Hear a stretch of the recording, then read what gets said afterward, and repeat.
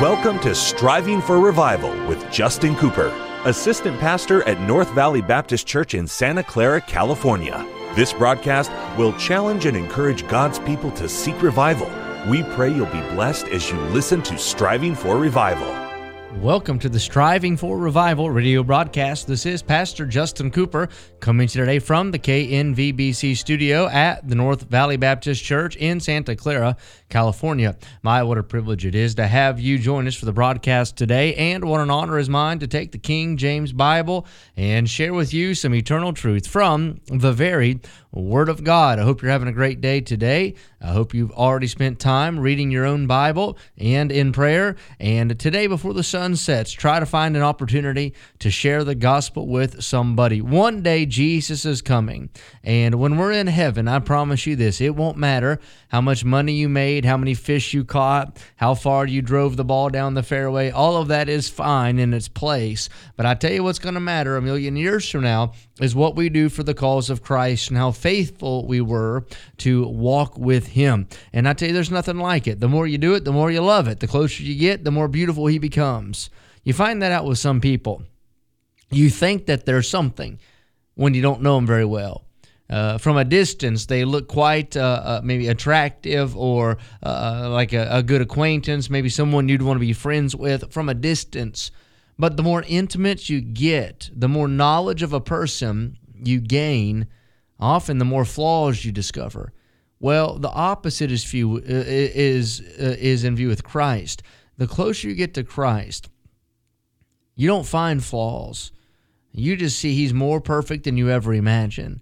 And I promise you this, every day you strive to spend time in your Bible, you spend time on your knees in prayer, and you do what Jesus did while He was here bodily. You witness to people, and I promise you this, you're going to fall more and more in love with Jesus. Now, we're in Acts chapter 12. We've been studying through the book of Acts together, and we've gone verse by verse through most of the book already, about halfway through now. And here we are in Acts chapter number 12. This will be our second study in this 12th chapter, and I'm looking forward to getting into the content that we'll study today. If you've missed our previous Bible studies, it will, of course, be beneficial for you to get those and listen in. That way you can be up to date with me as we study the Bible together.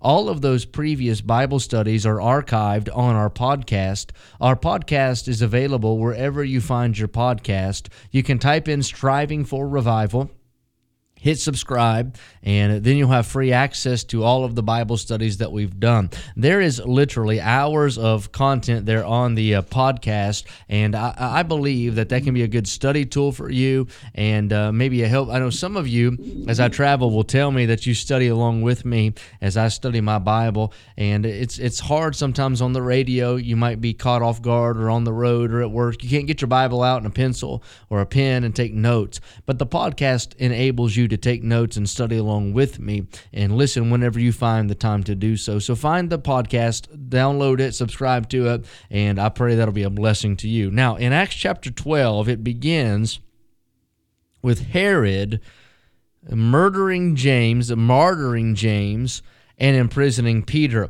James, his blood will be shed and fall into the ground there in the city. And Herod sees that James being martyred pleases the Jews. And like every greasy politician, he's looking for approval. He'll sell his soul for a handshake and a vote. And he says, you know what? It pleased them that James was killed.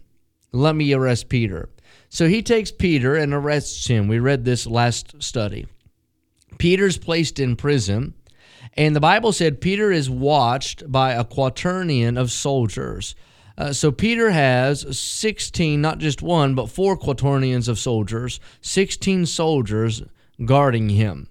These men are charged to keep that prisoner behind bars at the expense of their own life if he escapes. So Peter is in prison. Now, while Peter's in prison, I like what it said in verse 5, the church went to praying. Peter therefore was kept in prison, but prayer was made without ceasing of the church unto God for him.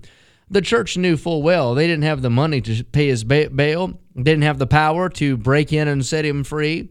They had no political clout to pull a string, but they could pray. And by the way, prayer is not a last resort. Prayer is the primary weapon in this life that we live. Prayer is such a powerful tool for the Christian. To think that you and I have the privilege, the position, the opportunity to go to God and make our requests known unto Him. And we have the promise that He hears our prayer and He wants to answer them. The Bible tells us that we have boldness to enter into that throne room, not boldness like we're going to take over, but the boldness of a son who approaches his father knowing my Father loves me.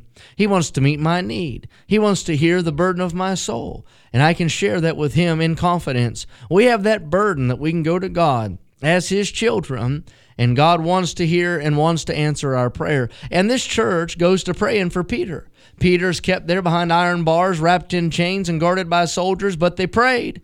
And I like the old song, prayer is just as big as God is big. Prayer is just as strong as God is strong. And while the church was praying and Peter was in prison, the angel of the Lord showed up. You see what happened? Prayer got Jesus on the scene. The angel of the Lord comes into that prison. A light from heaven shines around. He smites Peter. He hits Peter on the side to wake him up. He said, Peter, get up. Put on your sandals. It's time to go. And all of a sudden the chains fall off of Peter. Peter rises up. He follows the angel of the Lord out the prison doors. And an amazing thing, Peter is set free by prayer. Prayer got the job done. Prayer did what the church could not do in their own power, because prayer gets the power of God in on the situation. Now, to get where we're at today, verse number 12. Peter's out of prison. He's going back to where the disciples are. It says in verse 12, and when he had considered the thing, he came to the house of Mary, the mother of John, whose surname was Mark, where many were gathered together praying. So the church is still involved and engaged in prayer. They don't know about the miracle that took place down at the prison house. They're praying. And they're praying, the Bible said, in the house of Mary, the mother of John Mark. Many Bible commentators say this is the house where Jesus had administered the Passover. We call it the Last Supper to His disciples. And maybe it was, maybe it wasn't, but it gives us insight into what that house would have been or what it would have looked like had this been the house. And we can learn that as we study this passage together. So Peter goes, and he goes to the house of John Mark.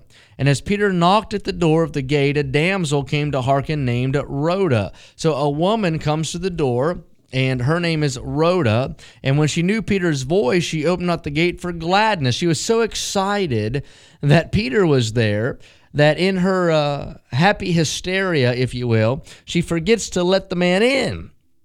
She turns and she runs back because she wants to report the good news that Peter has been set free, that Peter is no longer in prison. Now, let me go back a minute and say, remember I said a lot of Bible commentaries say that this Passover feast was held in the house that we're reading about right now. And if it's so, we can kind of learn a little bit about this house.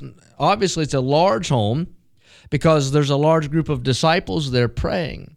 So there's a door that opens from the street, not into the house, but into a gated, if you will, courtyard between the road and the house. So there's an open space of ground enclosed by a wall, and you go through that door, you walk into a courtyard. That's the door where Rhoda met Peter. So there's a large, spacious courtyard there and a large, spacious home. So you can see that it'd be very easy for this house to accommodate Christ and His disciples. All of these Christians are there praying. Now, let me take my Bible, and if you have the ability, you can turn as well. Let's look together in Colossians chapter number 4. I want to see something here. And let me get my Bible, go to Colossians chapter number 4, and I'm using the Radio Studio Bible, so it takes me just a minute here. Colossians chapter 4, all right, now in verse number 10. All right, it says, Aristarchus, my fellow prisoner, saluteth you, and Marcus' sisters, son to Barnabas. Now that's interesting. And Marcus, sister's son to Barnabas, touching whom ye receive commandment, if he come unto you, receive him. So it tells us a little bit about the lady who owns this home. You see, what do you mean? Well, she's a sister to Barnabas. So she's in the family of Barnabas.